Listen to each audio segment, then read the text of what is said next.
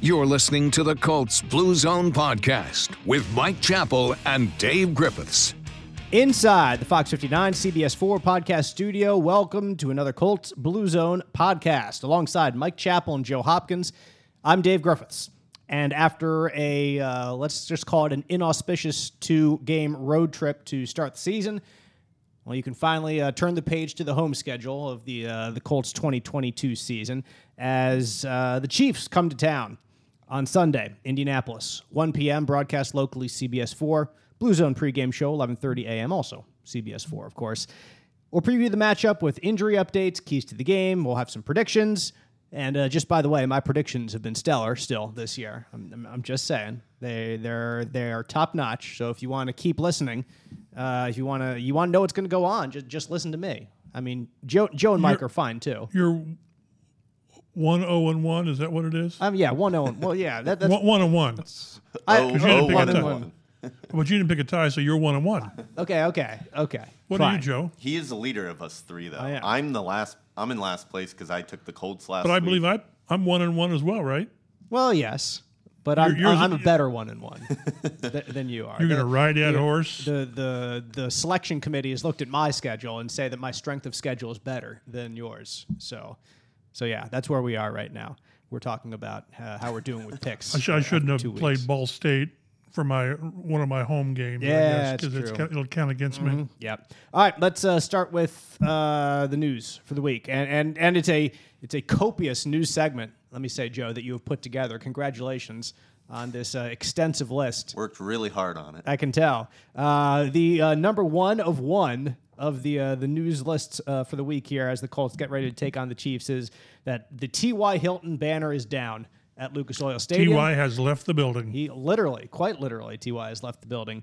And a banner of Jonathan Taylor is up there taking its place right now. You can check out Mike Chappell's Twitter, at mchappell51, for a nice preview. I've been getting ribbed in the press room about this. I don't make a special trip by the stadium every day to check. That is my normal route from Beech Grove. I take 65 north, 70 west to 465 north. So it's on my way, okay? Can we just accept that? I do perfectly. Okay, That's fine with me. I don't give you any ribbing in the press room. That's strictly everyone else right there. I know it. But yeah, JT certainly has earned his right alongside Lucas Oil Stadium. He has been the playmaker of the past really year and a half, and really down the stretch of the 2020 season as well. So he's up there. You got Quentin up there. You got Shaq up there. It's the Defoe, I think. Right. And DeForest. It's guys, nobody that you would not expect. Everyone who has been proven themselves to be a playmaker here in Indianapolis, and some guys in that mix that have been extended here. All of them, I think, was the DeForest Buckner trade. Did they extend him actually? $84 million. Yep. Yeah, as they traded for him. And Jonathan Taylor is certainly on the way to that as well. Guys that the team is invested in and they believe in, want to make the core of the franchise. So there they go. Colts could have used a little T.Y. Hilton last week in the absence of Michael Pittman Jr. or any wide receiver competent to catch the ball or to make a play. But that did not happen. It just didn't. You look at who was out there, and I know you guys dissected it plenty. We don't need to go too much in depth for last week because there isn't that much depth to get to be perfectly honest. It's bad. Exactly, start to finish. But from the wide receiver perspective, When your leading receiver had more OPIs than he had receptions, it's not a good day. No, it was an awful day. Absolutely awful. And it kind of throws into light just one thing from the offseason that we were wary about, and one move that we were like, well, this might go well if Chris Ballard and Frank Reich are correct. It might not go well. But early returns in the season have not been kind to the Colts offseason as a whole. We said that lack of veteran receiver presence and lack of depth after Michael Pittman Jr. could be trouble, and it has been trouble. We were talking about in the offseason about left tackle, saying, well, if Matt Pryor works, then great. You found somebody, and you're really optimistic about his future. You'd have to worry about re-signing him in the offseason. That's great, but at the same time, there's a lot of unknown. And after him is a third-round rookie that you traded back. You loved him so much, you traded back to get him in the third round. So that was troubling. Like the other moves that you've made, you brought in Matt Ryan, Hasn't worked out. Brought in Yannick Ngakoue. Hasn't been productive so far. Brought in Stephon Gilmore, and while he hasn't been bad, he hasn't done anything overly special up there at cornerback. There have been instances, there have been attempts, there have been opportunities, is the word I was looking for, but nothing dramatic or spectacular has happened there for any of these guys. So tight end, we talked on the way in. Yep, tight end. Tight end's another one. You lose Jack Doyle, a pillar of consistency, Jack Doyle, and Alec Ogletree gets hurt, and you figure from the preseason that they really wanted to feature him, but he still would have been a rookie anyway. You can't just completely hang your hat on him having a dramatic impact on this team, and the tight end has not been good enough. Mo Alley-Cox has not been a playmaker at all. And you look back to last year about Jonathan Taylor in the running game. How many of those runs were right behind a Jack Doyle? You let him go, and who's there as like kind of your lead blocker there? Who knows? Like there's just a point right now, and I don't want to throw the baby out with the bathwater. We're only 2 games into the season, and inside that locker room, what you have to do is you have to really circle the wagons, to steal a phrase from the Buffalo Bills, and unite and come together and realize that they're only 2 games in, that so much can happen after this. And the Colts have had bad starts in the past, and they've come back to either contend or make the playoffs in the past. That's what the noise in the locker room is going to be. But the noise outside of the locker room right now is every bit of what it should be, because there are reasons to be concerned about this Colts season, because there have been reasons to be concerned, the same reasons all summer that we have talked about.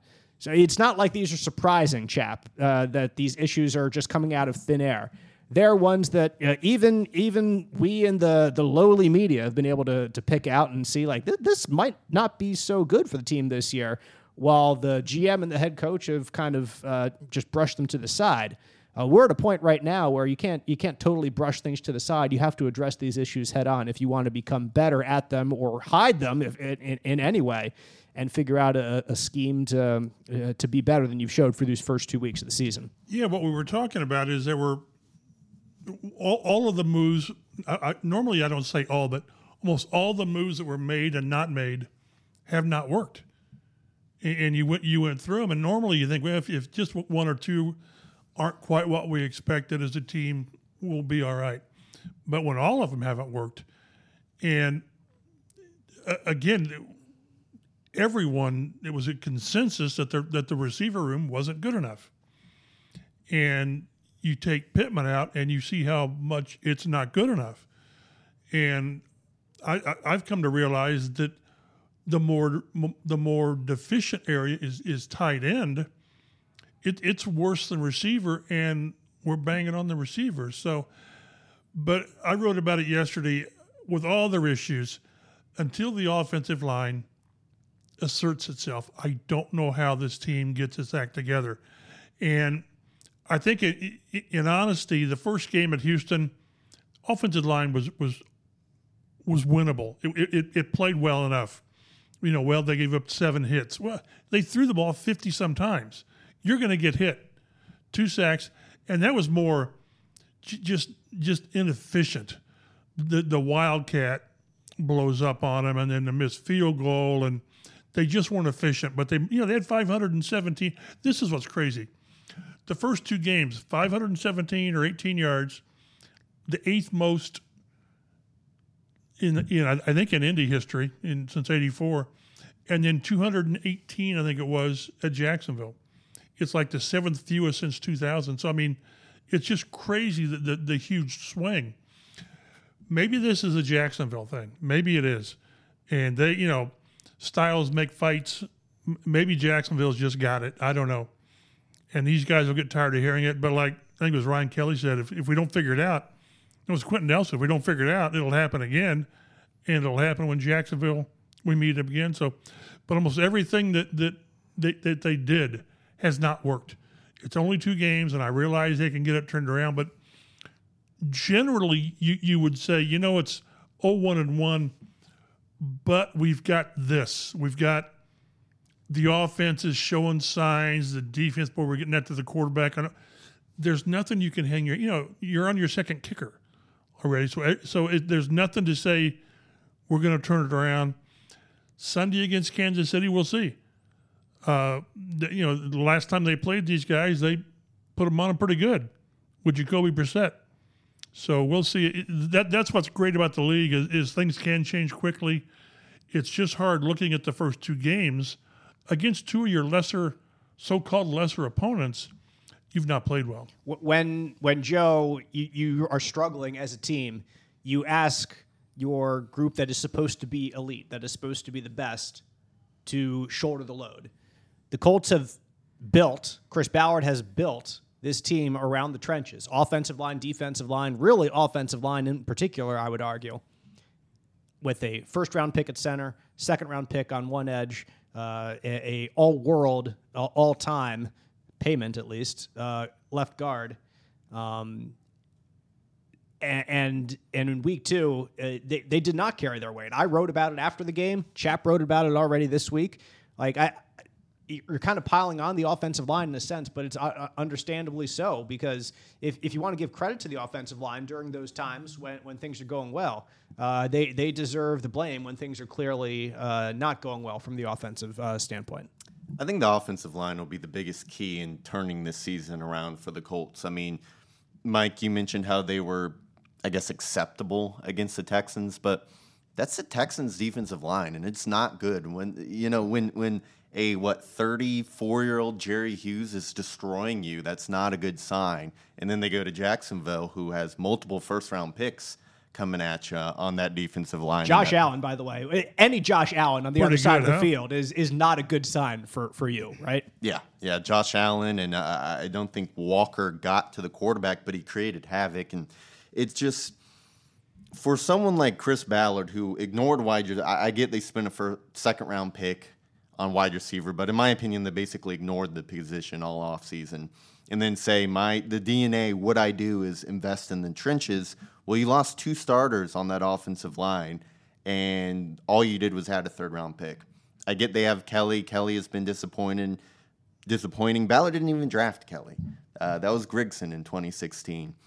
They got Quentin Nelson and Braden Smith in the same draft, but since then, I have not seen that kind of offensive line investment that Chris Ballard harps on and says that he believes in, and that's what he does. And it's shown. The offensive line has gotten a little bit worse year after year following that great 2019 season where I believe the starters played every game together. Go ahead. Sorry. I guess my final thought on the issue, and I do think they can still turn it around. I do think they have talent on the offensive line, but we kind of talked about in the offense. This team is basically built for like 1980s football. They want to pound the rock, be built in the trenches, invest very little in their wide receivers. That's not how the game is played today anymore.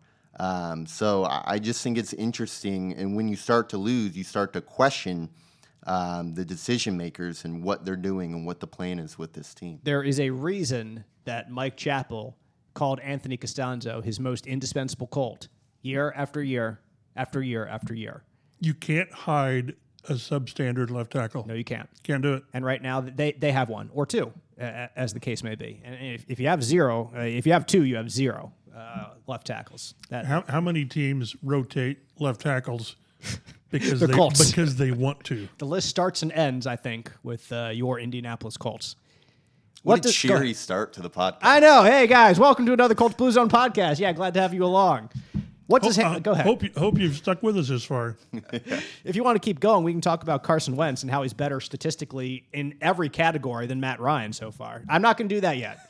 I'm going to wait until at least the quarter. But you're going to wait. I'm going to wait at least until the quarter point of the season. It would be way too. Don't worry, I've been bringing it up every Monday. There you go.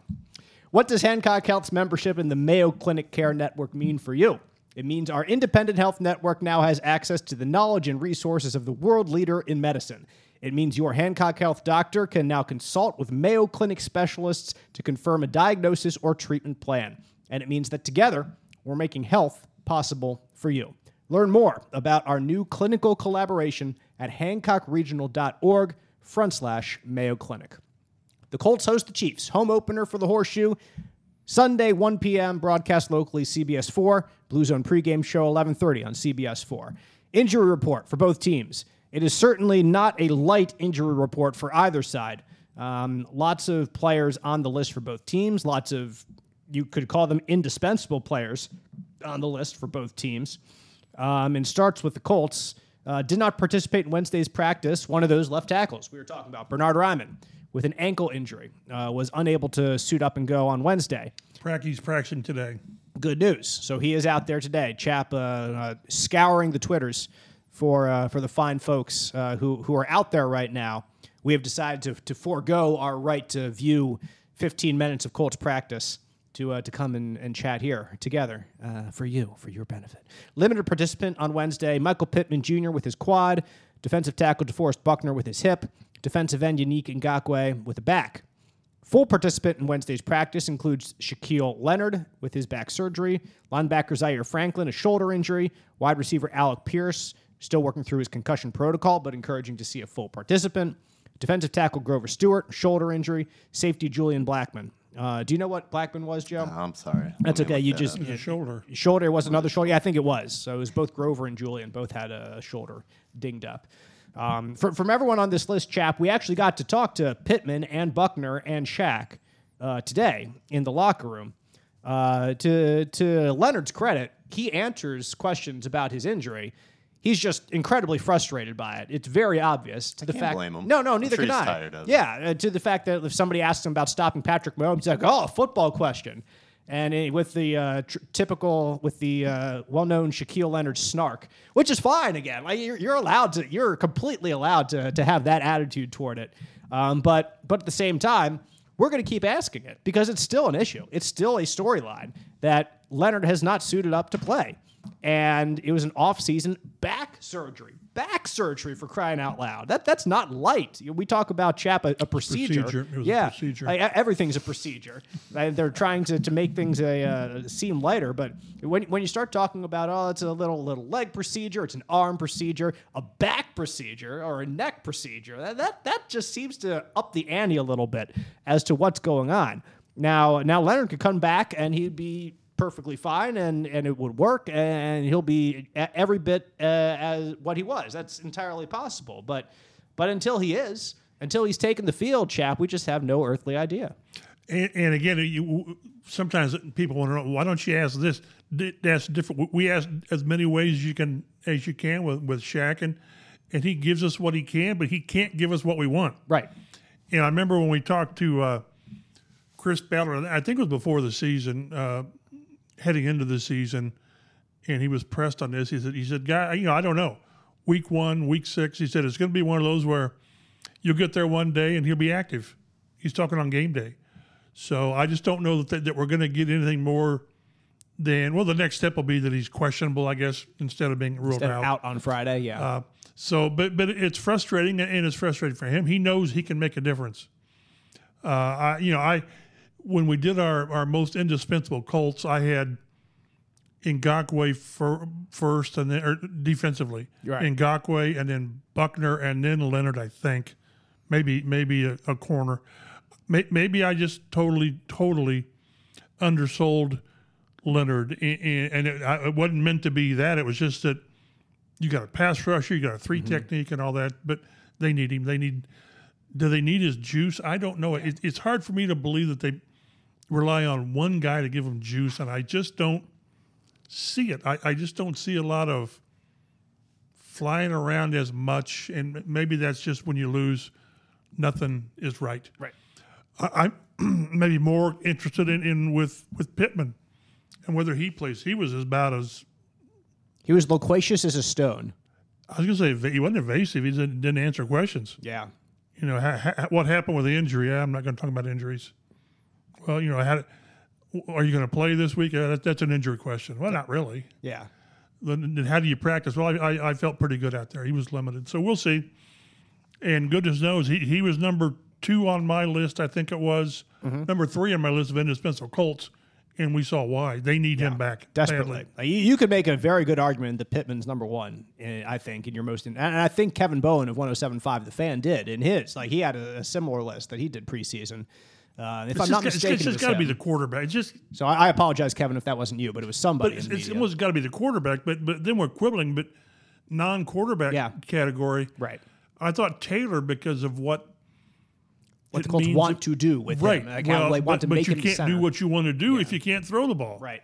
So it just shows you again when things are like this, and it's not like they're 0-11-1, so there is plenty of time, but only if you can get a couple of these guys healthy, and give the fans to give an impatient fan base, which it should be, like you said, this fan base has every right to rip this team and to question the coach and to question the GM. Someone got on me yesterday about, this just shows that the owner's not in this to win.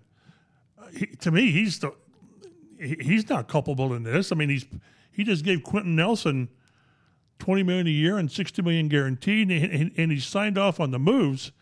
Maybe what he should have done is been more persuasive in getting things done as far as personnel wise. But when it's like this, the general manager and the coach are in the crosshairs, and they deserve to be.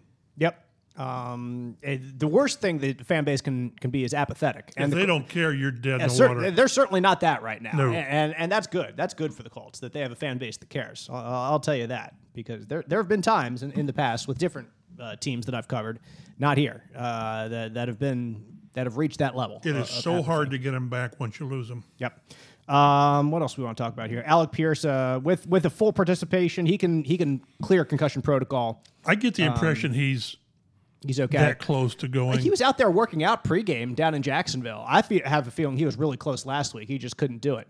Remember, he didn't practice on Wednesday. Yeah. So it kind of put him a day behind. Right. I just think all they're waiting for now is the practice and then the asymptomatic, and then have the independent neurologist clear you. Yeah. So they're on the way there. So we'll keep our eyes out on Colts injuries throughout this week. DeForest Buckner says his hip is nothing, by the way. Told us that in the locker room. So as he's been kind of listed on injury reports in the past couple weeks, expect the same this week. Expect him to play. Seems like it's what's going to be standard operating procedure, at least early in the season here with Buckner.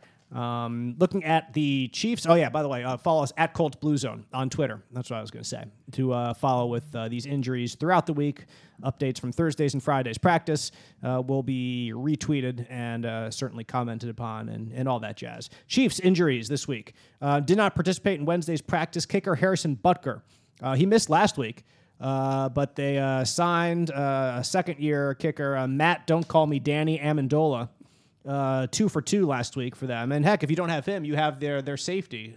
What's his name? Yeah, Justin Reed. Justin Reed, I think you're right. Who's making field goals left and right. So both of Amendola's kicks were under 40 yards, so they were short kicks. But nevertheless, if you have the Chiefs' offense, they make them shorter kicks than longer kicks more times than not.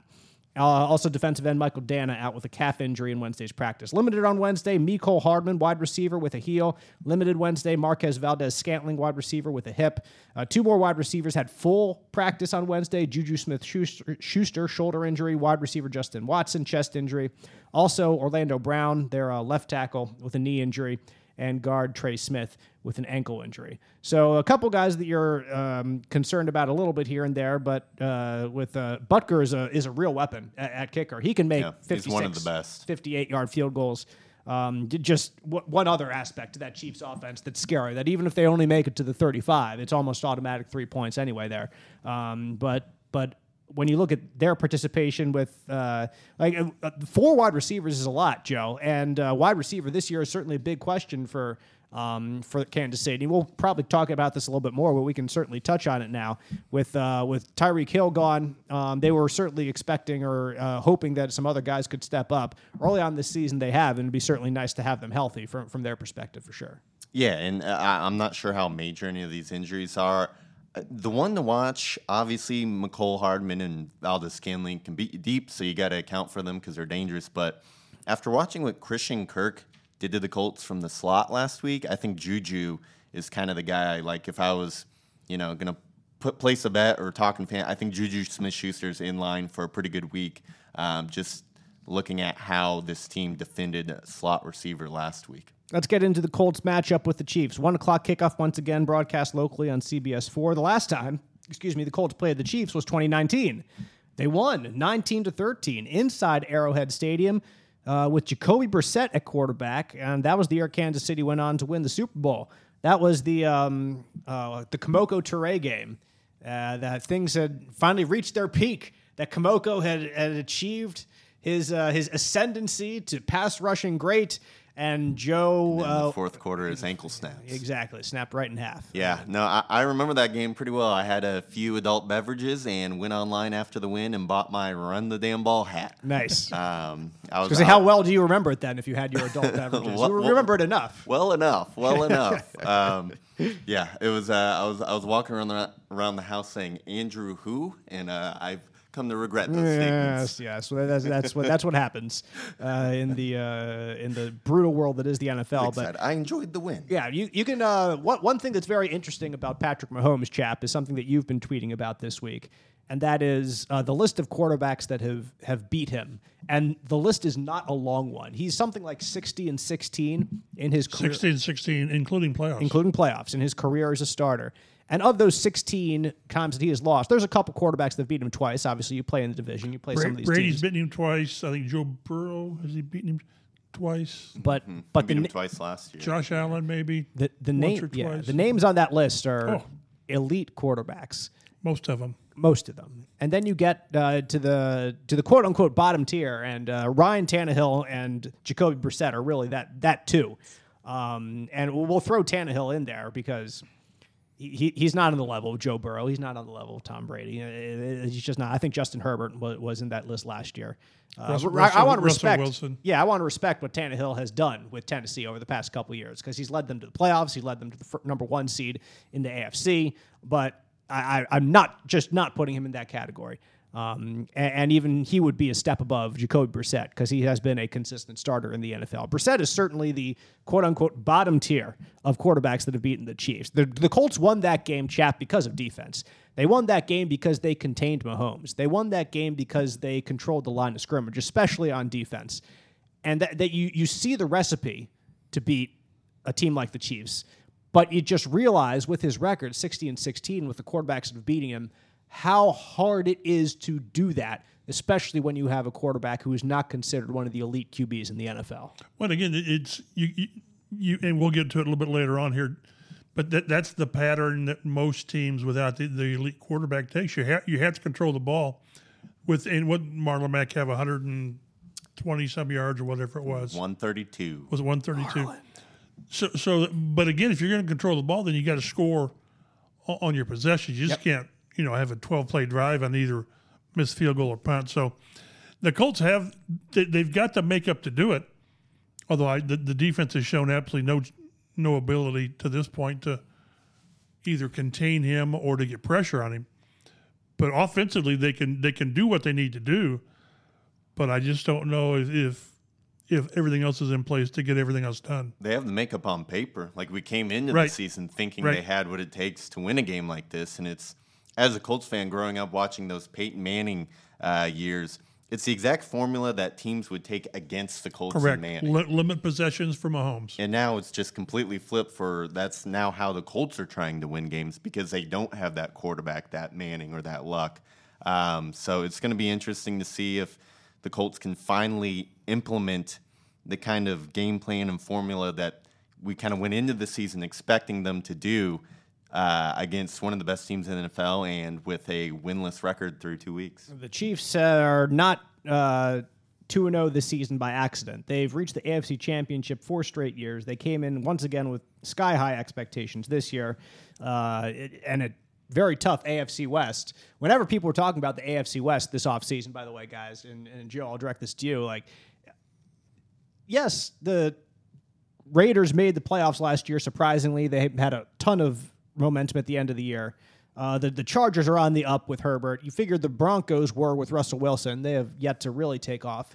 But every time that I heard this discussion, I was like, Mahomes is still in this division, right? The Chiefs are still in this division. I mean, I know it's going to be tougher for them, but the road to the top of the AFC West and to really the AFC crown goes through Kansas City. They've been to the championship game 4 straight seasons. I remember when I was growing up and the Eagles were making this run. They didn't get the Super Bowl that year like the Chiefs already have, but it was 4 or 5 straight years in a row the Eagles made the NFC Championship game. The path always went through them, no matter how better the Cowboys looked or how better the Giants looked. it's the same thing right now with the Chiefs over there in the AFC. If you want to get to the top of that conference or the division and the conference, they're the guys that you have to knock off, and they've proven in the past that it's really difficult to do so, no matter who's lining up against them. Yeah, and they lost pieces. There's reasons, the media and people started questioning this team. That's a they good lost point. Tyreek Hill, who's one of the probably best 5 receivers in football. They lost Tyrann Mathieu, who's a playmaking defensive back. They lost one of their starting outside cornerbacks. Gosh, I'm blanking on his name right now. He signed with San Francisco. But they lost several important pieces to this team. But when you have Patrick Mahomes, when you have a good offensive line, you can still get a lot done. Yeah, I was going to say, that offense is still tied for second right now in points per game, better than 35 points per game through 2 weeks. They're fifth in total yards, 403, and perhaps most important, they're tied with the fewest turnovers with just 1, contrary to the Colts, who have turned the ball over, I believe, 5 times this year. All of them courtesy of 4 Matt Ryan interceptions and 1 fumble, I think, that he lost. And I think he's fumbled the ball 3 or 4 more times than that. He's fumbled 5 times. 5 times. There we go. Those 5 snaps. times. At least I didn't see any snap issues in week 2. That was better.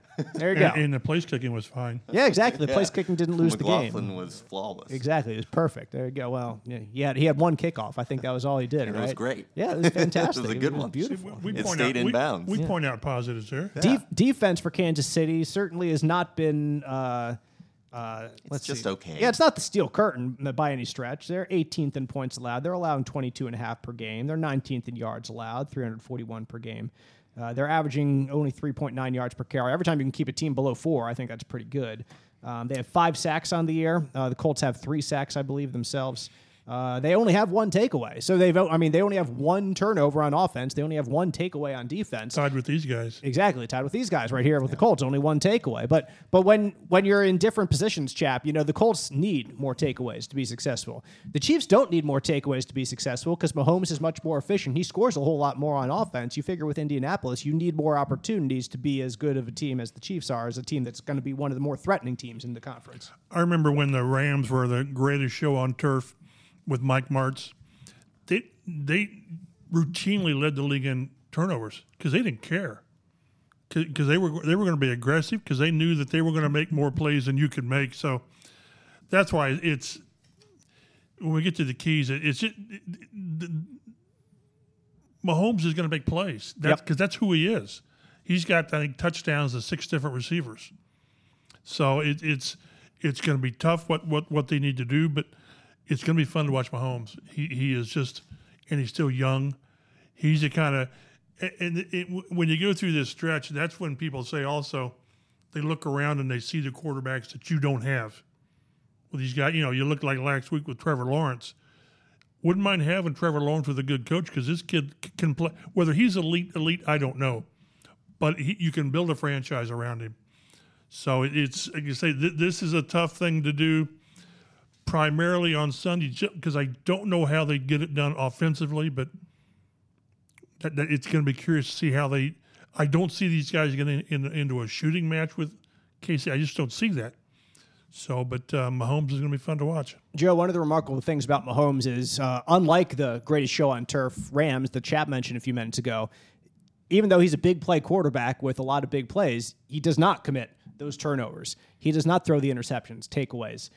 He has 0 interceptions this year, 7 touchdowns. He completes 73% of his passes, which is being aggressive. I mean, there is some short stuff in there, but he's aggressive too. Quite a bit. So whenever you go up against him, it's not like you can count on some faulty decisions. Like, he has the weapons to get open, and he has the arm to get him the ball wherever they are on the field. Yeah, and there's been a lot of talk this week about Mahomes going up against Bradley's defense and the single high safety. And you look at, obviously, different players, but you look at how Mahomes performed against Bradley's defense last year, faced the Raiders twice. The Chiefs put up over 40 points on both occasions. I think one of the game they were helped out by a defensive touchdown. But one of the games, Mahomes, 400 passing yards, 5 touchdowns, no picks. The other game, Mahomes was 20 of 24 for 250 yards, 2 touchdowns, no picks. So, yeah, the Colts have their work cut out for them, and we knew this. I mean, Patrick Mahomes has been a top 3 quarterback in the NFL for several years now. His top target is Travis Kelce at tight end, and the Colts, at least in week 1, certainly proved that they were struggling to guard tight ends with a pair of touchdowns from O.J. Howard, who was just picked up very late in the offseason or even the preseason. I forget picked exactly. up like a week or two before the game. Yeah. He was one of the late 53-man roster cuts from the Bills. Yep, got free twice in the secondary, caught touchdowns both times. And Travis Kelce is if O.J. Howard is here, Travis Kelce, I know you're listening on a podcast. Your hands are going to be far apart. Yes. Then Travis Kelce is up here. So he's a first or second team All-Pro in 6 consecutive seasons. Leads the team with 13 catches through 2 games, 172 yards, a touchdown. And, the Colts, Joe, you point out right here, the Colts have allowed 12 catches, 114 yards, and 2 touchdowns to tight ends this season. So O.J. Howard and Evan Ingram and Dan Arnold. Evan Ingram didn't look too bad last week. No, he didn't. Yeah, he looked just fine against the Colts secondary. So, Chap, you got to be able to stop some tight ends. And Travis Kelce can do a lot of different things, too. If Mahomes can hit you short and hit you long, Kelce is just right there, too. He can do the short routes and move the chains like Jack Doyle always did so well for the Colts. He can beat you over the seam like what's his face did, Eric Ebron did, and gain big 20-yard, 30-yard plays. And there's just so many ways that a guy with his abilities can beat you. When you've got the people that Mahomes has, what it does is it exposes your weak link. Yeah. And if you've got a weak link or two on defense, they're going to find it. Mm-hmm. And whether it's trying to match somebody up on Travis Kelce or whatever, I don't know, but they're going to find what it is. And, oh, by the way, if you pay too much attention there, they'll sit there and they'll run you for 130 yards. Mm-hmm. So it's this. We knew, like you guys said, we knew this was going to be one of the toughest tests all season, not just early in the season.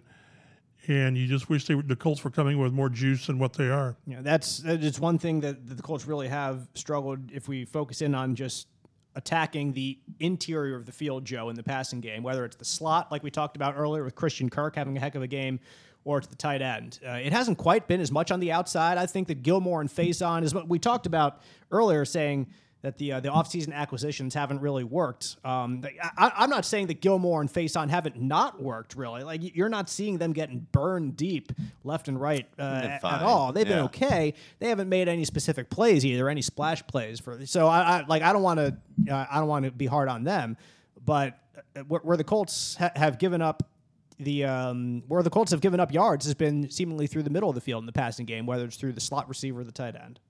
So. Yeah, and this is a team like they got Kelce, they got Juju, who's not elite, but he's a solid player. Clyde Edwards-Helaire has 2 touchdown receptions this year, so he can do some things in the middle of the field, coming out of the backfield. So this is a team that is basically beat. Obviously losing Tyreek Hill hurts you. Anytime you lose a wide receiver of that caliber, it makes it difficult. But they've kind of not tried to replace him with any one player. They just got several guys who have very different skill sets, and so they have specific weapons who can beat you in specific ways, and you really just have no idea. But last year, you knew, okay, they're going to go to Tyreek and they're going to go to Kelce.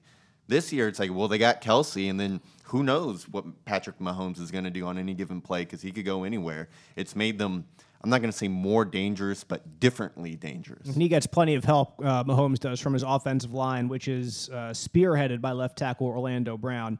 Very talented group. Has only allowed the third fewest sacks last year, only 28. As of this year, through 2 games, they've allowed one sack. That's it, through 2 games, as opposed to the Colts, who've allowed 7 sacks in their 2 games. But the Chiefs are also averaging nearly 5 yards per carry this season, in the top 10 in the NFL. They don't run it all that much. I think they're averaging around 100 yards rushing per game, which is not in the top half of the league, if I'm not mistaken. Let me look real quick. I have it right in front of me. Rushing yards. Yeah, 110 yards per game. They're 16th, so they're right there in the middle. They obviously want to pass more so than they want to run, but when they do run the ball, Chap, they're effective running the ball. So it's not like you can just completely drop everyone back into coverage and key on Mahomes and hope that your front 3 or 4 can get pressure, because with Clyde Edwards-Helaire, the Chiefs have proven that if you're going to give them the run, they can run the ball. And that's what we were talking to a couple of defensive players this week. Yannick Ngakoue said, we're playing the run pretty well. Well, but you're not playing the pass very well. And one run did get away from it where Robinson went for 37 yards. So it's like I say, if this defense has a weekness overall or Sunday, Mahomes will find it. Chris Jones anchors their defensive tackles, one of the best in the league. You talk about the best defensive tackles in the league, and Aaron Donald's up there. A lot of people here in Indianapolis will put DeForest Buckner there, rightfully so. And Chris Jones is in that discussion as well as one of the best interior defensive tackles in the league, especially when you're talking about getting into the backfield and disrupting people in the backfield. The Chiefs, he has 2 sacks. Both came last week against the Chargers. Has 41 sacks over the last 4 seasons. So, Joe, the interior of the Colts offensive line is going to be put to work yet again. And last week against Jacksonville, the interior really had some trouble. It was really the stunts and the twists that gave them issues. But you have a guy who has the talent of Chris Jones. I mean, it's no step down from a Josh Allen that they just saw last week. It's just a guy at a different position. Yeah, I'm sure what they're going to do is put Chris Jones right over Danny Pinter and just let him go to work and basically force the Colts to double team him. Because this is a team, edge rushers aren't, there's not really an edge rusher on this team that scares me. They had the first-round pick, Karlaftis out of Purdue, who has a lot of talent. Up. 2-2. He has pressures, but I don't think he has any sacks yet this year. So the Colts, if Pinter proves early that he's struggling with Chris Jones, they might have to just go ahead and double team and take their chances on the edges. Karlaftis, a worker, man. He just, every play is 100% and is tough. And that's I guess that's Purdue right there. That's what they produce. And we've seen it before in the past of guys who have made the NFL, and it's the same thing with him. Let's get to our keys to the game as the Colts get set to host the Kansas City Chiefs on Sunday. Run the ball, control the clock. Joe, this is about as obvious as you can get. If you want to beat Patrick Mahomes, don't give him the ball. Exactly. And what I kind of did throughout this was just compare it to how they won in 2019, because I'm not sure how these teams want to play is all that different. The Colts outrushed Kansas City 180-36. They dominated time of possession, had the ball for over 37 minutes. Marlon Mack ran for 132 yards on 29 carries. Jonathan Taylor just needs to have a big day. He simply does. Week 1, 35 touches, 175 yards, and a touchdown.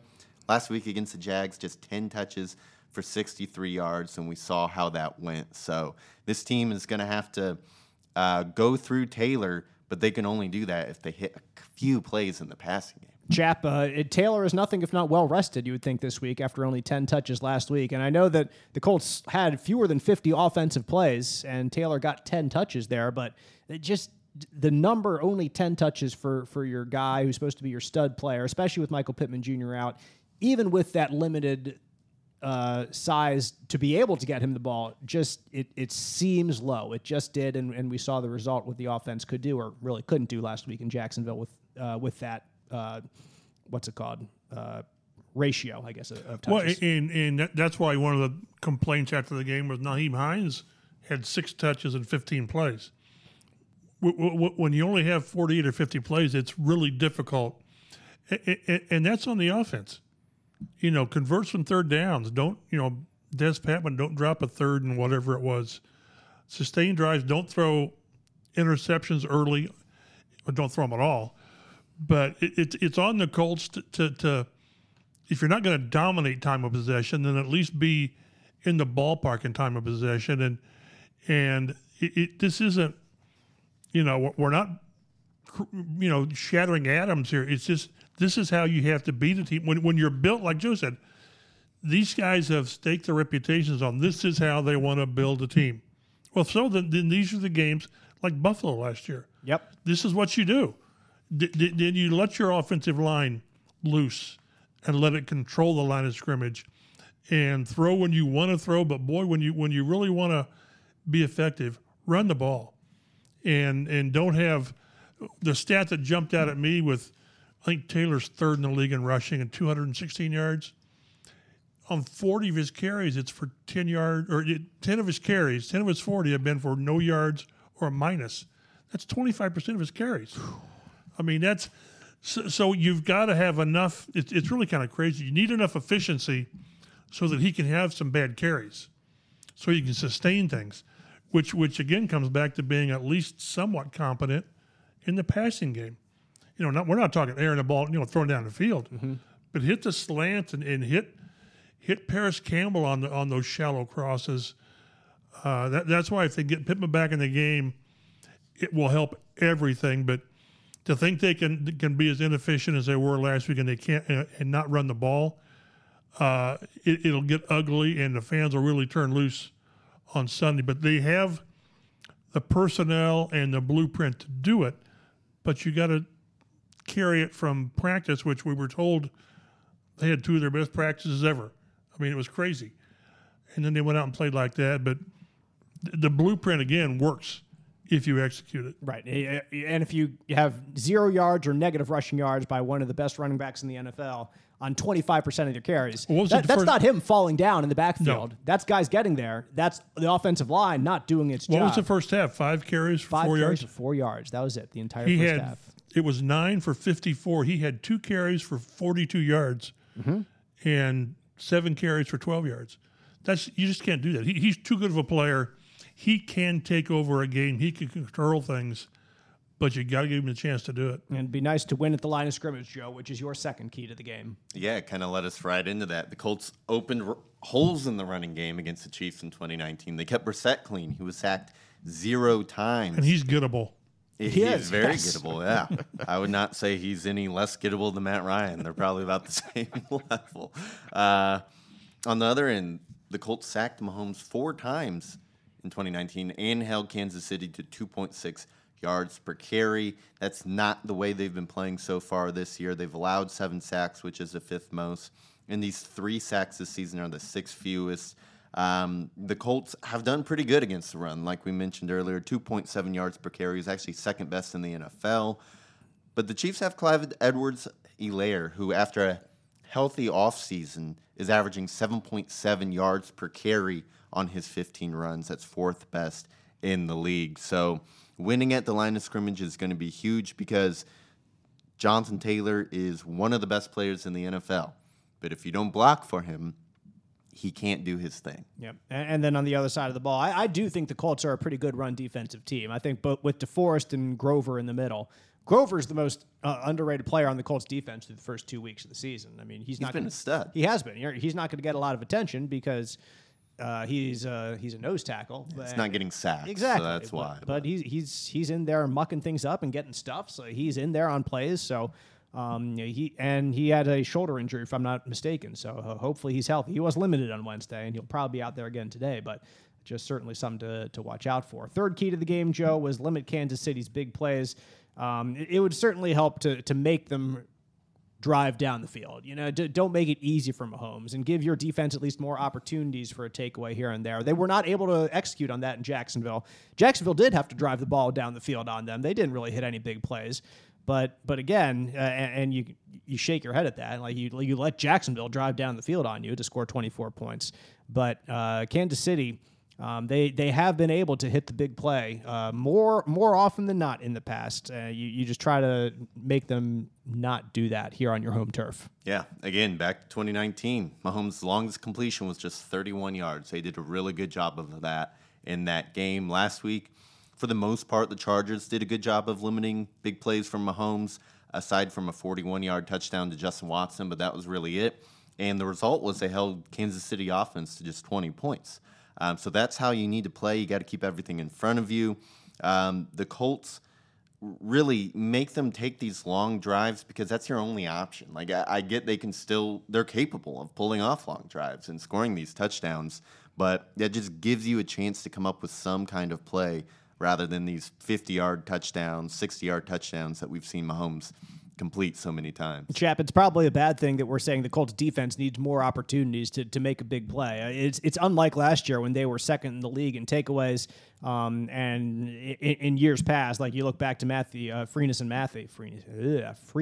and Mathis, when they didn't need that many opportunities to get after the quarterback. Well, this Colts defense hasn't proven that it can either get sacks, get big plays, turnovers in a few opportunities. So let's give them a few more opportunities, I guess, and maybe something goes well for them.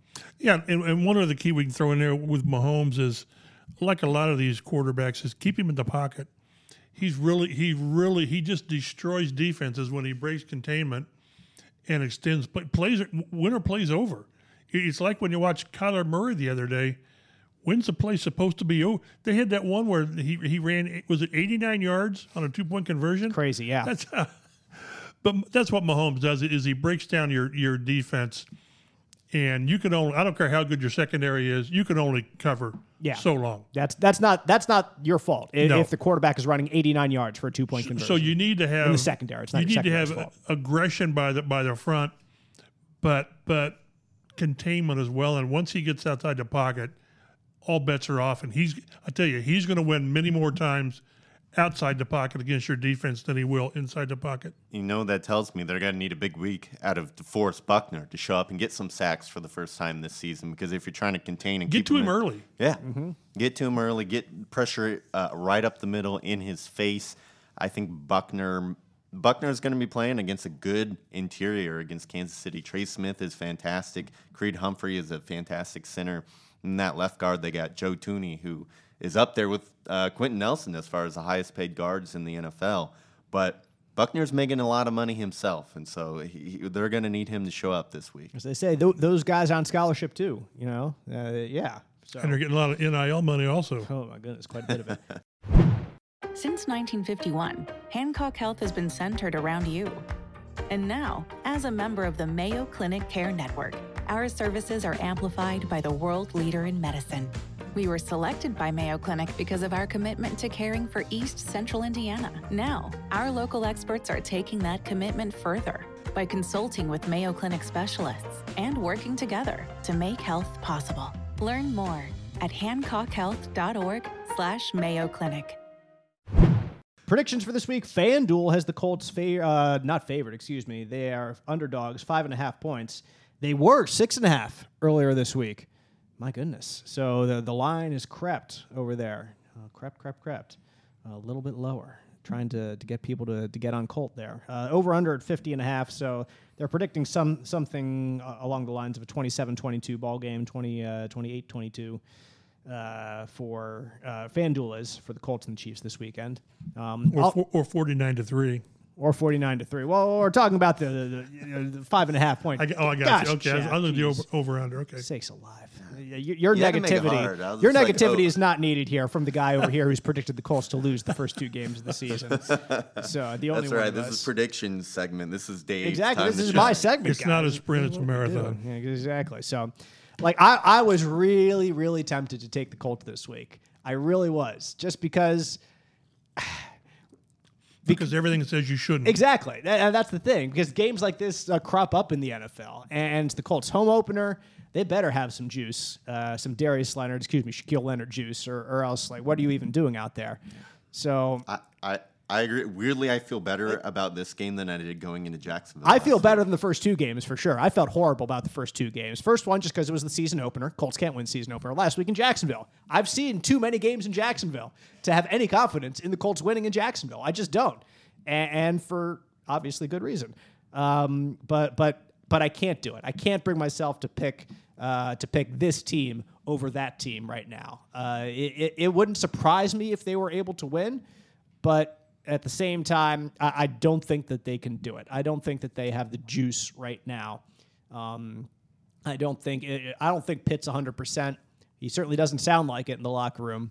Leonard, I can't rely on anything from him, even though, again, it wouldn't surprise me if he comes out and he creates 2 turnovers. If he's been practicing for 3 weeks and doing a lot of full practice, maybe he gets out there and is able to be that same guy that he always is. But so much of what he does is based on instinct, and your instincts have just got to be a little warped right now after Just a hair slow. Exactly, after an entire offseason.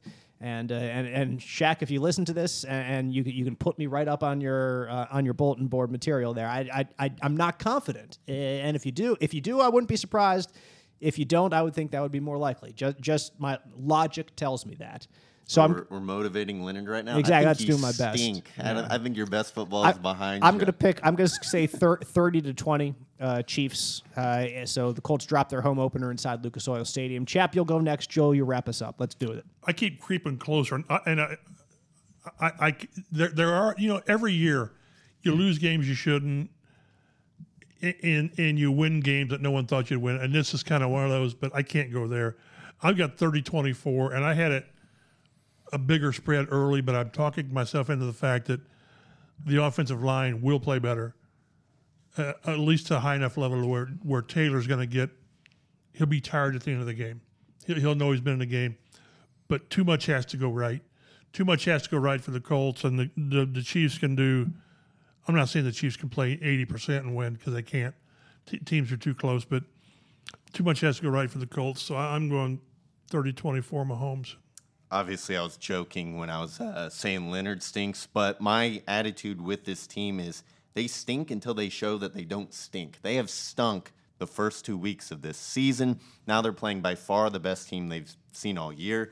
If Pittman plays and he's close to 100%, I think they have a chance. If he doesn't play, I do not think that they have a chance. I'm going to take the Chiefs to win 31-17. I do think Pittman plays, for the record. I just don't know how good he'll be. If like he just didn't sound confident. He didn't sound anything, to be fair. He just like I'm not answering questions about the injury. So it's a great follow on Twitter. It's a group of NFL doctors, Dr. Peter Chow, and from the Colts Blue Zone account, I kind of quote tweeted it. They had an article about Michael Pittman Jr., and they said there's a concern about Pittman's ability to accelerate off the line of scrimmage given his quad injury, although we do think he will suit up this week. So how explosive will he be is the question. Just being on the field will make a difference. Right, just be out there. Because when we saw what it was when he wasn't. Yeah. And to the surprise of nobody in this room or really elsewhere. That'll wrap things up for this Colts Blue Zone podcast. You can watch the Colts and the Chiefs Sunday if you're in Central Indiana on CBS 4. Join us at 11:30 a.m. for the Colts Blue Zone pregame show as well. Joe and Mike will be back here on Monday to wrap things up from that game, discuss takeaways, and of course, we'll all three be back next Thursday to preview Week 4 as the AFC South race continues against the 0-2 Titans. Second place Colts. That's right. Number 2. Here we go. Colts ahead of the Titans in the standings right now. That's all Jim Irsay wanted this offseason, right? Be ahead of the Titans. That's what he was saying. So we'll see what happens. Thanks for listening. We'll see you next time on the Colts Blue Zone podcast.